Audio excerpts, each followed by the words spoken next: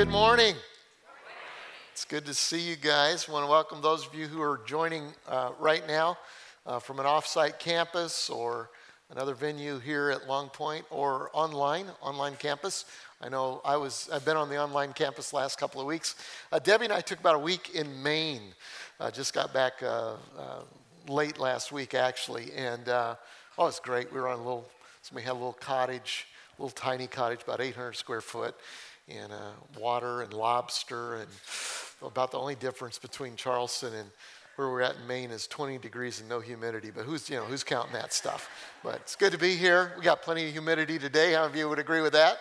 Glad you're here. Glad you made it through the rain. Now, Debbie and I this week celebrated our 38th wedding anniversary. We've been married 38 years, and so I did something I should not have done. Guys, take note. On wedding anniversary night, I asked her, I said, how many good years out of 38? And she said about 36. And so it's not bad. I didn't want to ask her which two were not good or whether they were spaced out or whatever it happened to be. But hey, we're here. That's good. For those of you who may be new to the church, we have 4 kids, and they all live right here. All of them serve somewhere Seacoast in some way. Either vocationally or serving and working somewhere else. And but how many of you are grandparents? Any grandparents here? If you're a grandparent, how many of you would agree with me that if you would have known it was this good, you would have skipped parenting and gone right to grandparenting? How many of you? You're there. Okay. And so we have 13 grandkids. Oldest one just turned 7. Got one more coming next week, I think, or the week after, something like that.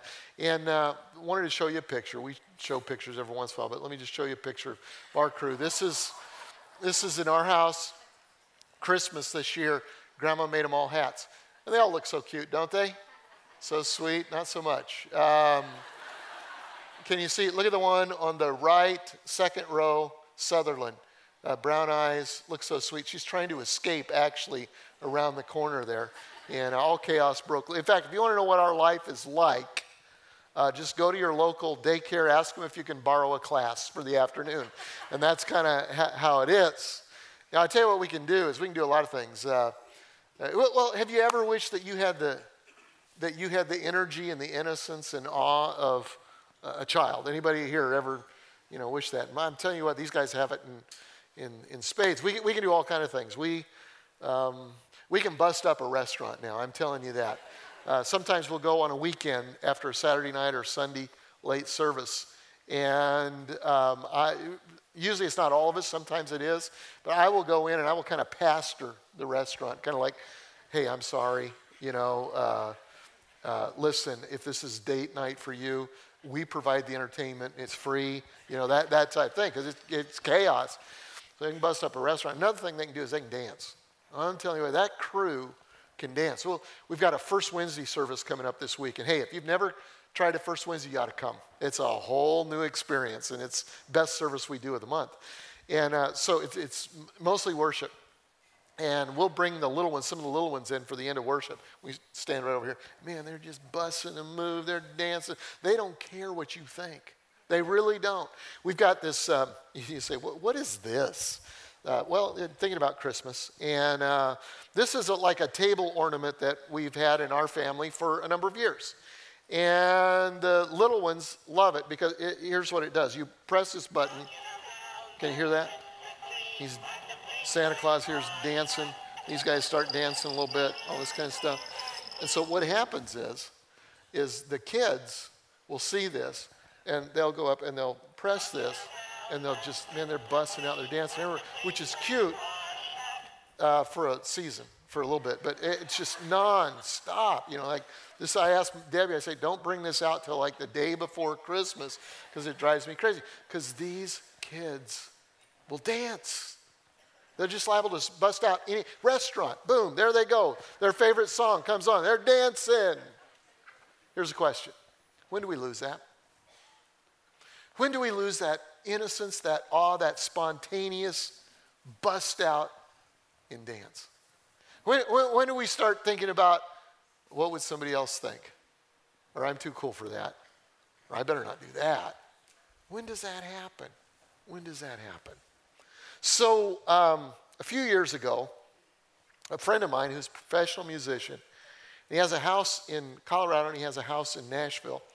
And he invited me out in the summer, Colorado, July the 4th actually, for a little event that he does. And afterwards, he invited me up to his mountain home for a campfire. And he lives beautiful. He overlooks the Yampa Valley, Steamboat Springs, Colorado.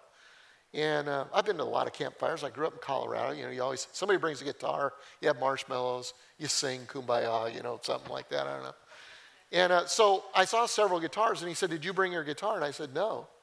And he said, well, we're going to have some of my friends who've written songs just kind of sing their song. And then as they do, we're going to have them tell the story of the song that they wrote. Why did they write the song that they wrote? And you've written some songs. And I thought, no, but yeah, whatever. And so the first one was this girl named Tia. And, you know, you got a campfire, you know, it's just normal people. I have no idea who she was. And she said, yeah, I wrote this song. And she begins to set it up. And she says, I was living in Florida, and I'd just gotten a divorce. And it was a devastating time in my life. And she said, I'm sitting on the Gulf Coast just looking at the ocean, and I just feel like, wow, I'm just so insignificant, and is there anything left for me? And she said, one of my friends called me who lived in Colorado and said, why don't you come out to the mountains and stay with me for a while? And so she packed all of her stuff into a vehicle, a wagon back then, would be a minivan now. And she drove cross country to Colorado. Now, if you've ever driven to Colorado, you know, you read or see all the pictures about Colorado and how beautiful it is. Well, until you get to Denver, it's kind of like Kansas. Now, if you're from Kansas, God bless you. But it's kind of flat, you know, and no trees or anything like that. And eastern Colorado is that way. And then you get to Denver. As you get closer to Denver, you see the mountains. And the closer you get, the bigger they are, and they're majestic. And she was going to have to drive through those mountains by herself. It was wintertime, I think. And so she did, and she got to where she was going. And she said, I sat down and I wrote this song. And this is the song that she sang at the campfire that night.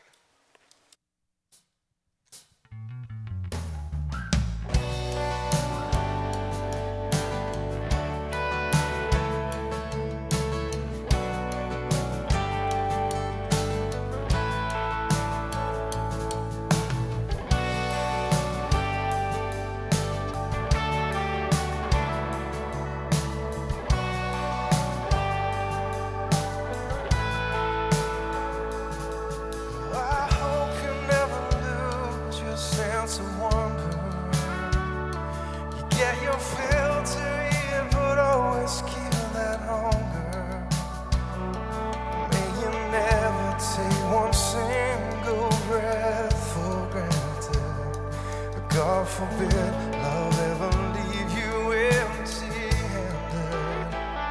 I hope you still feel small when you stand beside the ocean. Whenever one door closes, I hope one more opens. And promise me that you'll give faith a fighting chance. And when you get the choice to sit it out or dance, I hope you dance. I hope you dance. I hope you never feel those mountains in the distance, and never settle for the path of least resistance. Living might mean taking chances, but they're worth taking. And loving might be a mistake, but it's worth making. And don't let some hell-bent heart leave you bitter. When you come close to sailing out, reconsider. And give the heavens above more than just a passing glance. And when you get the choice to sit it out or dance, I hope you dance. I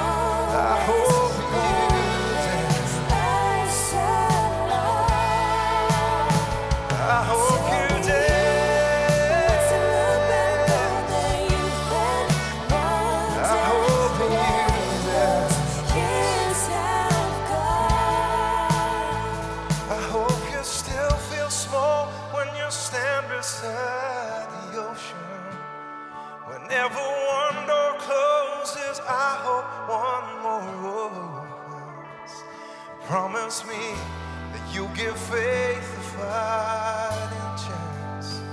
And when you get the choice to sit it out or dance,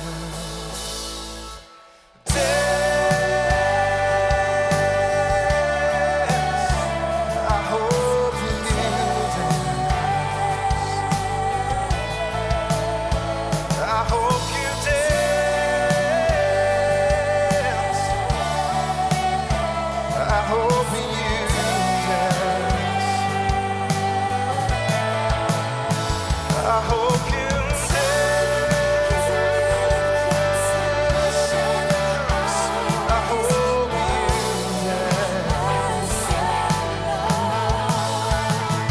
I hope you dance. I hope you dance.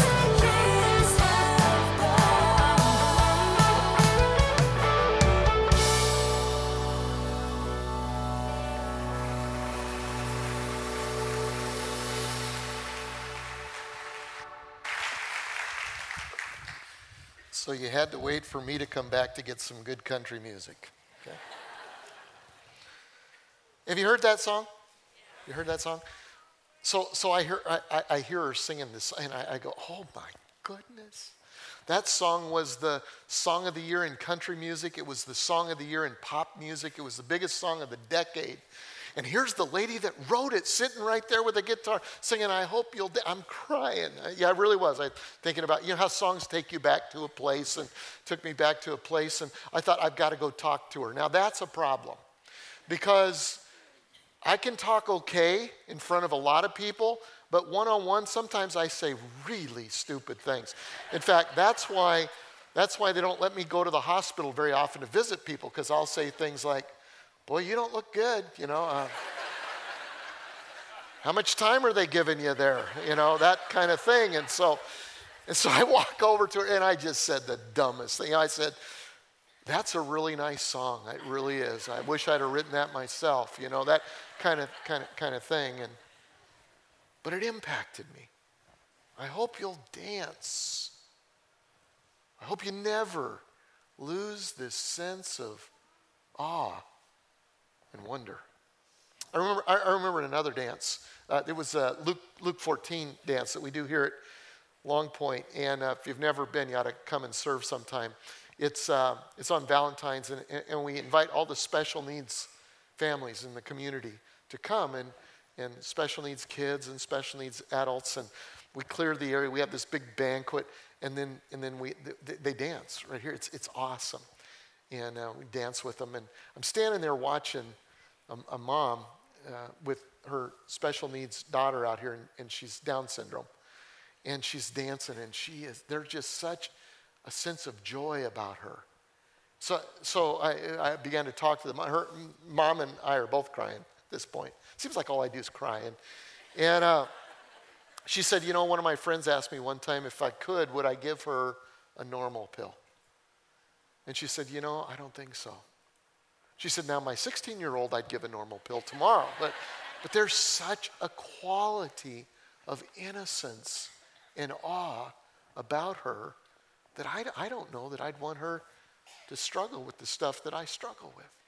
And I thought about that, and I thought about, you know, in the beginning, God created heavens and the earth, and he created a place there for Adam and Eve, and it was all about innocence and awe. I mean, they were awed by their surroundings, and they were innocent, and they were naked, and they weren't ashamed, and then sin came, and innocence was lost. And then Jesus comes, and in the gospel, you've got innocence restored. The ability to restore innocence and awe. In fact, one day Jesus was teaching, and there were a bunch of kids there, and kids are a problem. I got to tell you, they don't stay quiet. They shuffle all around. They do all of this stuff. The disciples are going, shh, shh, shh. Hey, you guys, you need to go away. And Jesus sees what's going on, and he says, no, wait, bring them here, bring them here, bring them here. He says, guys, this is what the kingdom of heaven is about. Unless you become as one of these, you can't enter the kingdom of heaven. Innocence and all. You got to learn to dance. If you're going to be a Christ follower, you got to learn to dance. I talked to a lot of church planters. I'm going to do that this week in China. You got to learn to dance. You got to figure out this innocence and awe. As I was looking in the scriptures at dancing, a world-class dancer was David. In fact, he'd be on Dancing with the Stars if he was here today. That's where he would be. The story, just a little bit, David becomes king, and the first thing that he does is he brings back the Ark of the Covenant. A little bit about the Ark of the Covenant. The Ark of the Covenant is this box, basically, where they store the Ten Commandments, the tablets that Moses brought down from the mountain. But it's more than that, because it's the presence and power of God is in the box. And so God gave specific instructions on how you build it, how you transport it. What they would do is they would carry it around, and when they'd stop for a while and live there for a little while, they'd put a tent up, and the presence of God would be there. The presence of God would be there. It was overwhelming. And then when they got into the Promised Land, they started to go to battle with some of the people that were there, and sometimes the armies would be overwhelming, and they would bring the Ark of the Covenant, the presence of God, with them into battle, and they would win. And so at one point in their history, they really weren't following God like they should, and one of their enemies, the Philistines, captured the Ark of the Covenant in a battle. The Philistines thought, well, this is cool. They'd heard of it. They'd heard of how that anywhere the ark was, they were blessed, and so let's take that back to our cities, and we'll be blessed. And it didn't quite work out that way. In fact, they put it in a city, and before long, everybody in the city had hemorrhoids. Some of you know that'll get your attention real quick. Everybody had hemorrhoids. And so somebody goes, well, what's up with this? Who's got the preparation H? And they didn't have that yet. And so finally, the leaders figured out it must be the ark. And so they loaded the ark up and shipped it back to a town in Israel, actually a guy's farm, and stayed there 20 years. People kind of forgot about it. But the guy that where the ark was, he was blessed. And so David becomes king, and he decides to bring the Ark of the Covenant back. Now, if you read the story, his first try at it isn't real good. But his second try, he does it right. He does it God's way. And he's coming back with the ark. In fact, there's a scripture on your outline sheet. And I think it's a little later than where we are right now in the message. I moved it up for this service. But it says in 2 Samuel 6 and verse 14. You find that? It's on the screen. It says, and David danced before the Lord with all his might. I want you to think about that. Let's get a vision of that. He's a king. It's just kind of one of his first acts as a king. He takes off his kingly garments. Now, some people think that he danced naked. He didn't. His wife thought he did. She's a case. But he puts on priestly garments, and he dances with all of his might. No inhibitions. He's just going for it, Michael Jackson, eat your heart out. David is just going for it, It says with all of his might. All the people of Israel brought the ark of the Lord with shouts of joy and blowing of ram's horns. And in his dance, actually in his life, there's a sense of awe and a sense of innocence. He's not a perfect man at all. That's good for me. I'm not perfect. Anybody relate to that? No? I'm a lot better than most of you, okay? We know that. No, we don't. But David's this flawed guy who has a sense of awe, and he enjoys life. So I want to look at, just for a few minutes, just some things kind of we can learn from David on how to maintain this sense of innocence and awe. Because as you grow, as you get involved in life, it just goes away, and life gets complicated, and it's not so innocent anymore. And God has a better life for you. So how do you maintain it? Well, the first thing you do is be careful with applause. Be careful with applause. A few weeks ago, Joshua, my son, was preaching. He did an experiment. I want to repeat the experiment. Some of you weren't here. Some of you were.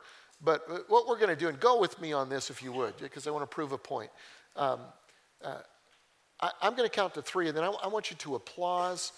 I want you to whistle like the Broncos just entered the room and won the Super Bowl. or whatever it is. Let's do a little experiment here, okay? Just go for it with all you can, all right? 1, 2, 3. Let's go. Let's go. All right. Okay, let's go. Come on. Campuses, let's go. All right. All right. Not too long. I don't have very long to preach. Okay. So what if people did that every time you did something good? It'd be awesome, wouldn't it? I mean, if at the end of every message, that'd be great. Oh, Greg, wow! Oh, man! Or how about if you cooked a great meal and the whole family just stood up and just, Yesterday, I fixed something, and I'm not good with my hands fixing things, and it wasn't a big thing. It was a little thing. Debbie said, "There's this little hook that you got to hang clothes on, and it's broken. Could you fix that?" I said, "Sure." So I went to Lowe's, spent $50, and you know how that goes. You got to have a new tool for that, right? And I fixed it. And her love language is acts of service. So that's a really cool thing. It was like, it was awesome. And so rather than her being down, somewhere in another part of the house, she's right there by me. It's like, she wasn't clapping, but it felt like it was applause. It felt great. So I fixed 2 or 3 other things while I was at it. What if every time you made a sale, what if every time you did whatever you're good at, people just applauded? That would be awesome, wouldn't it? I think it would be great. I do. But there's a danger in applause. In fact, David's son, Solomon, wrote in Proverbs 27:21, "The crucible for silver and the furnace for gold, but people are tested by their praise." They're tested by, when people applaud, which they should, it's a test. I remember the first time I felt it as a preacher. It wasn't really a sermon. I've told this before. Some of you have heard it, but when I was a kid, I had a band, and after we graduated from high school, we played 6 weeks in Chicago, 4 nights a week, and so about 4 or 5 weeks into it, we played at a church gig. It was a youth event. There were maybe 800,000 kids there, and what's funny about that? Okay. Anyway, we played, and so at the end of the event, they said, or my guys said, normally we just play and we just walk off to the applause of the crowd, just taking it in and loving it. And they said, somebody needs to talk at the end of this thing because it's a church event. I said, okay. Who needs to talk? Well, you do. Well, why me? Because your dad's a preacher. That makes sense. And I was in no place to probably be preaching at that point.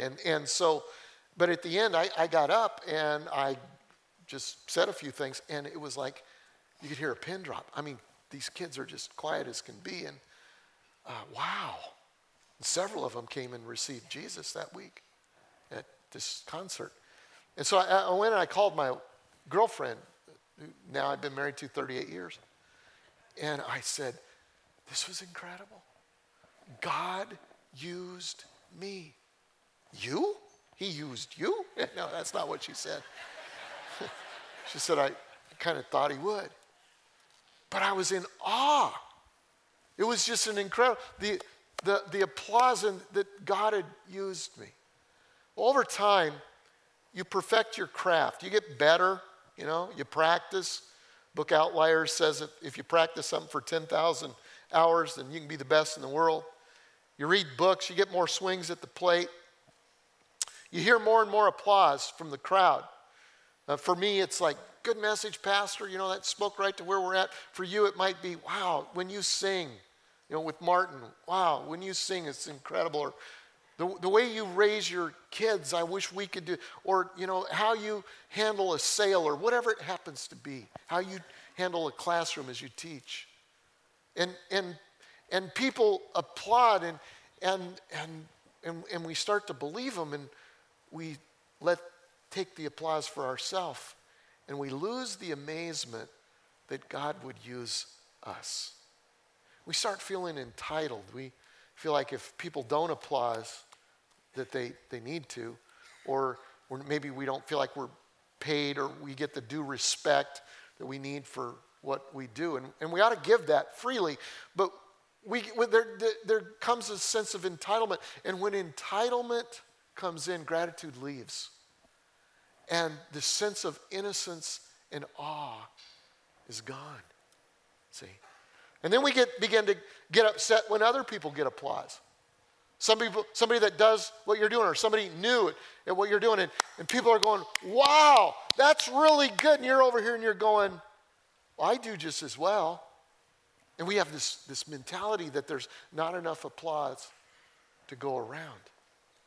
And we get resentful. And David, the king of Israel, he saw that in his predecessor, Saul.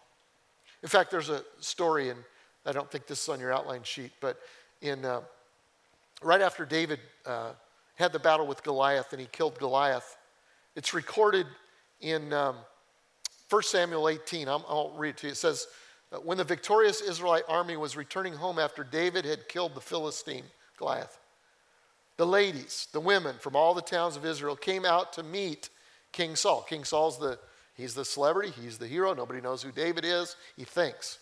Okay. And they sang and they danced for joy with tambourines and cymbals. This was their song. Saul has killed his thousands, David his 10,000s. Now, how many of you think that was not on Saul's iPod? Saul has killed his thousands, David's killed his 10,000s, ladies are dancing. It's so cool, and Saul gets mad. He's angry. What's this? They credited David with 10,000s and me with only 1,000. Next, they'll be making him their king. And so from that time on, Saul kept a jealous eye on David. And if you read their stories from that time on, Saul's career was in the toilet. He was done. Didn't have to be, but he was jealous. So how do you make sure that applause doesn't keep you from dancing? Let me give you a couple of ideas. Number one, receive applause humbly. When applause comes in, it ought to. I'm not telling you, quit applauding people, you'll be their downfall. No. Always applause, okay? Everybody needs encouragement, but when you receive it, let it be an opportunity to send it in your own mind to where it came from. Let it remind you that God is the giver of all good and perfect gifts. He doesn't have to use you. There was a time when you felt, if anybody even noticed anything, that it was an amazing thing. Go back to those days, okay? And the second thing you do is be the first to applaud others. Be the first to applaud others. There will always be a new kid in town. How do you know that? If you're the new kid right now and you're getting all the applause, there'll be another one someday. It's the cycle of life. And if you celebrate the new kid in town, there will always be room for you. But if you don't, one of you will have to go, and it will probably be you. That will help you in your work. Okay? If you resist the new kid, you're resentful of all of that, then one of you is going to go and it's probably going to be you. But if you learn to applaud, there will always be room for you. Okay? So applause drains innocence and awe. Be careful with it. Second thing to maintain innocence and awe is take time to worship. Take time to worship. The very first thing David did when he became king was return the ark. Why? Because he wants the presence and power of Jesus, the presence and power of God in his life and in his rule and in his, what God's called him to do. He knows that if I don't have the presence and power of God, then I'm toast. And so he makes worship a priority. And he dances with all of his might. And he enjoys life. If you want to dance and enjoy life, got to make worship a priority. Let me give you some ideas of how to do that.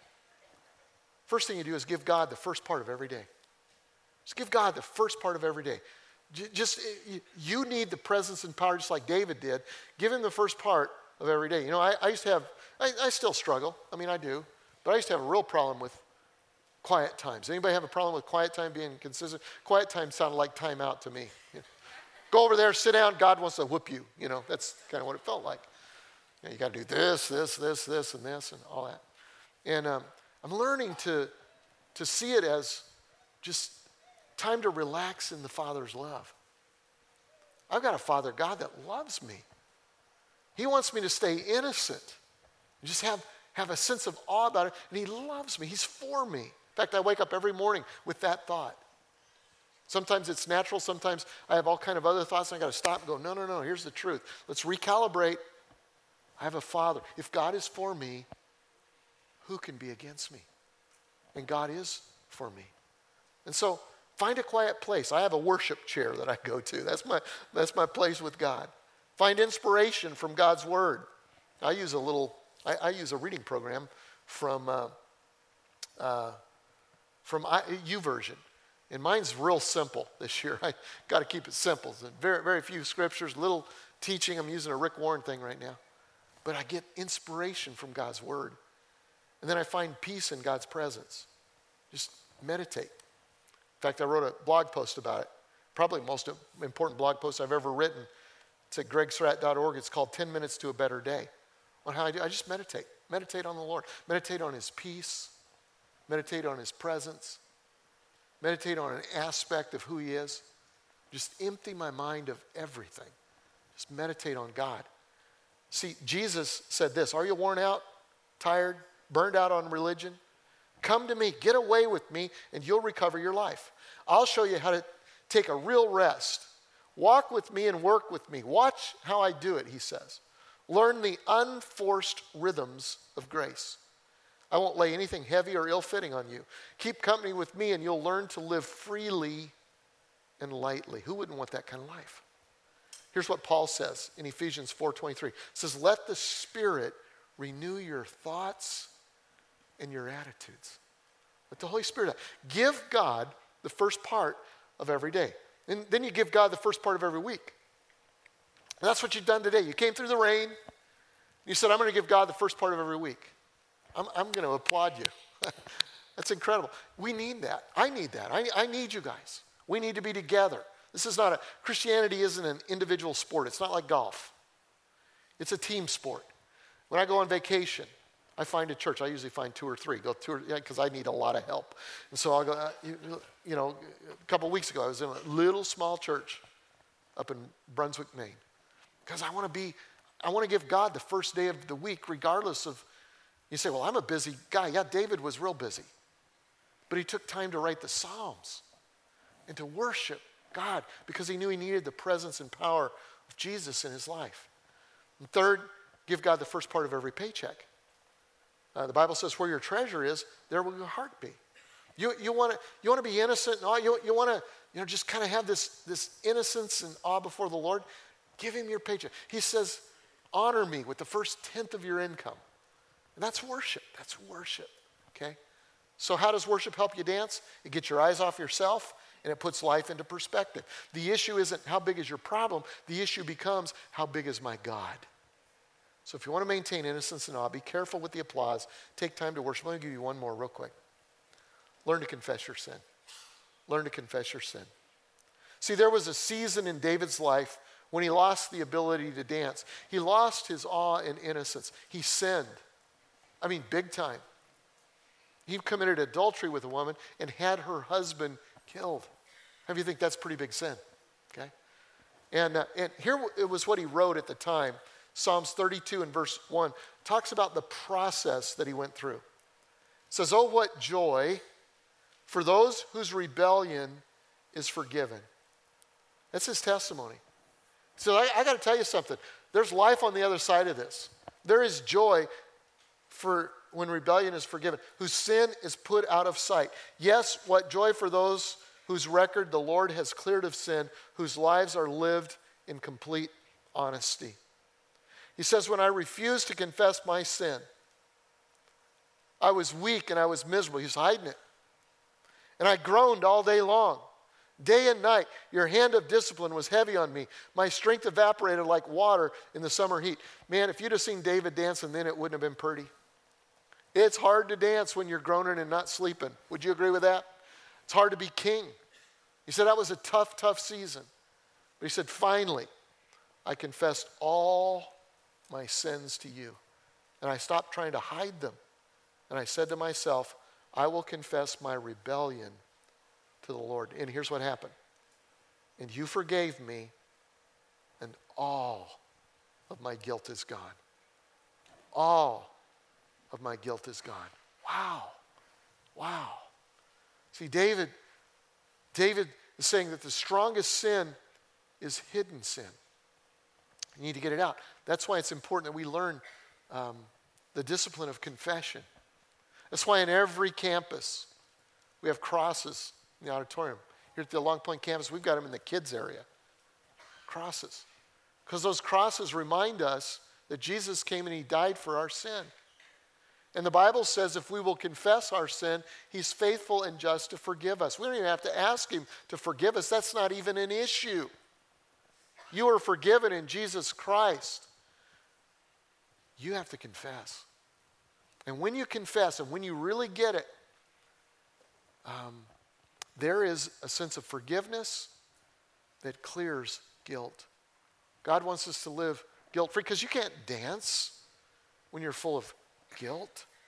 You say, well, what if my confession could cost me my job? What if a confession of sin could cost me my marriage or my family? You've got a couple of options. Number one, you can just fake it and live a lie. Hope never to be found out, but you'll also never dance again.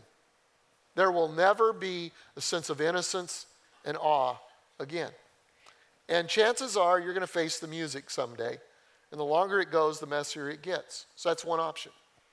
The other option is to do what David did and confess it and stop hiding. You can't control the consequences, but you can control your response. And God can restore what's been destroyed. A couple of years ago, I got a phone call. I was on my way to the airport, actually. I was going to Washington, D.C. for a meeting with the ARC. And I got a call, and it was from the chairman of a board in a very large church, pastored by a close friend of mine. And he said, we got a problem. I said, what's that? And he said, we've had a moral failure. I went, wow. And so I got to the airport, changed my flight to go to the city where they were at. And a couple hours later, I landed and walked in to a meeting with my friend and his wife as he confessed what he had done.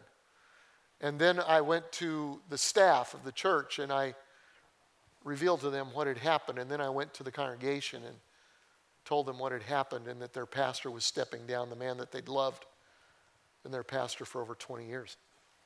Everybody was heartbroken. Heartbroken. It was devastating. He confessed his sin. We laid out a process of a couple of years.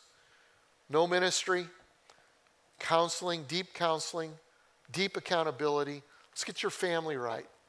Let's get your soul right. Let's figure out what happened. Why did that happen? What was it that triggered that? Now, some people short-circuit that process. They continue to dance out of woundedness. I've seen people who go, okay, after a couple of months, well, I'm healed, I'm fine, everything's okay. But there's still a woundedness. And when somebody is wounded, they wound everybody around them. It's not a pure dance. My friend decided to stick it out and dance. And just a couple of months ago, I, along with a couple of other national leaders, met he and his family and a group of friends, about maybe 50, 80 people. We laid hands on him and reordained him to full-time ministry service. We're planning him as a church. His family's restored. They're in a much better place than they had ever been because he chose to not minister out of woundedness, but to minister out of brokenness. Woundedness wounds people. Brokenness leads people to Jesus. God doesn't get glory by permanently putting you on the shelf. God specializes in turning crucifixions into resurrections. Jesus loved to ruin a good funeral. How many of you know that? You read the Bible. He loved to take somewhere where that'll never happen. They're dead. It's done. There'll never be anything again. And he loves to go, oh, watch this. Watch this. And there's some of you here today that there's sin in your life that you're hiding and you're afraid. If you get it out, give God a chance. You can dance again. You can dance. Don't let the fear of discovery keep you permanently out of the dance. And so applause, worship and sin. Let me just say as I close, some of you are just starting this dance. You are. That's what I love about Seacoast. We baptized, I don't know, a couple hundred people in the ocean a few weeks ago. People are baptized every month here. And God's done great things in your life. And there's this sense of innocence and awe about you. I want you to protect it. As your pastor, I want to challenge you. Look at these things and ask God, how can I protect this innocence and awe? There's some of us that don't dance much anymore. We've been seduced by the applause, or we've been discouraged by things going on in our lives. We've been sidetracked by our own sin. And I want to challenge you, get back in the dance. We need you. This church needs you. God's kingdom needs you. You don't have to be there forever. Let's learn to confess our sins. Let's go to a cross today. Let's get back to where God wants us to be, living the abundant life. Some of you have been dancing a long time, and you wonder if there's anything left. Is the best season behind you? I got a word for you. God saved the best dance to last. He really has. When you get the chance to sit it out or dance, the song says, I hope you'll dance. Let's pray. Father, I thank you for your kingdom. I thank you for how you work in our lives. God, I pray that in the next few moments that your kingdom would come and your will would be done. God, we ask that you would work in our hearts, that there would be a sense of honesty and a sense of anticipation of what you're going to do. God, I pray that you would draw us to you. In your name we pray. Amen.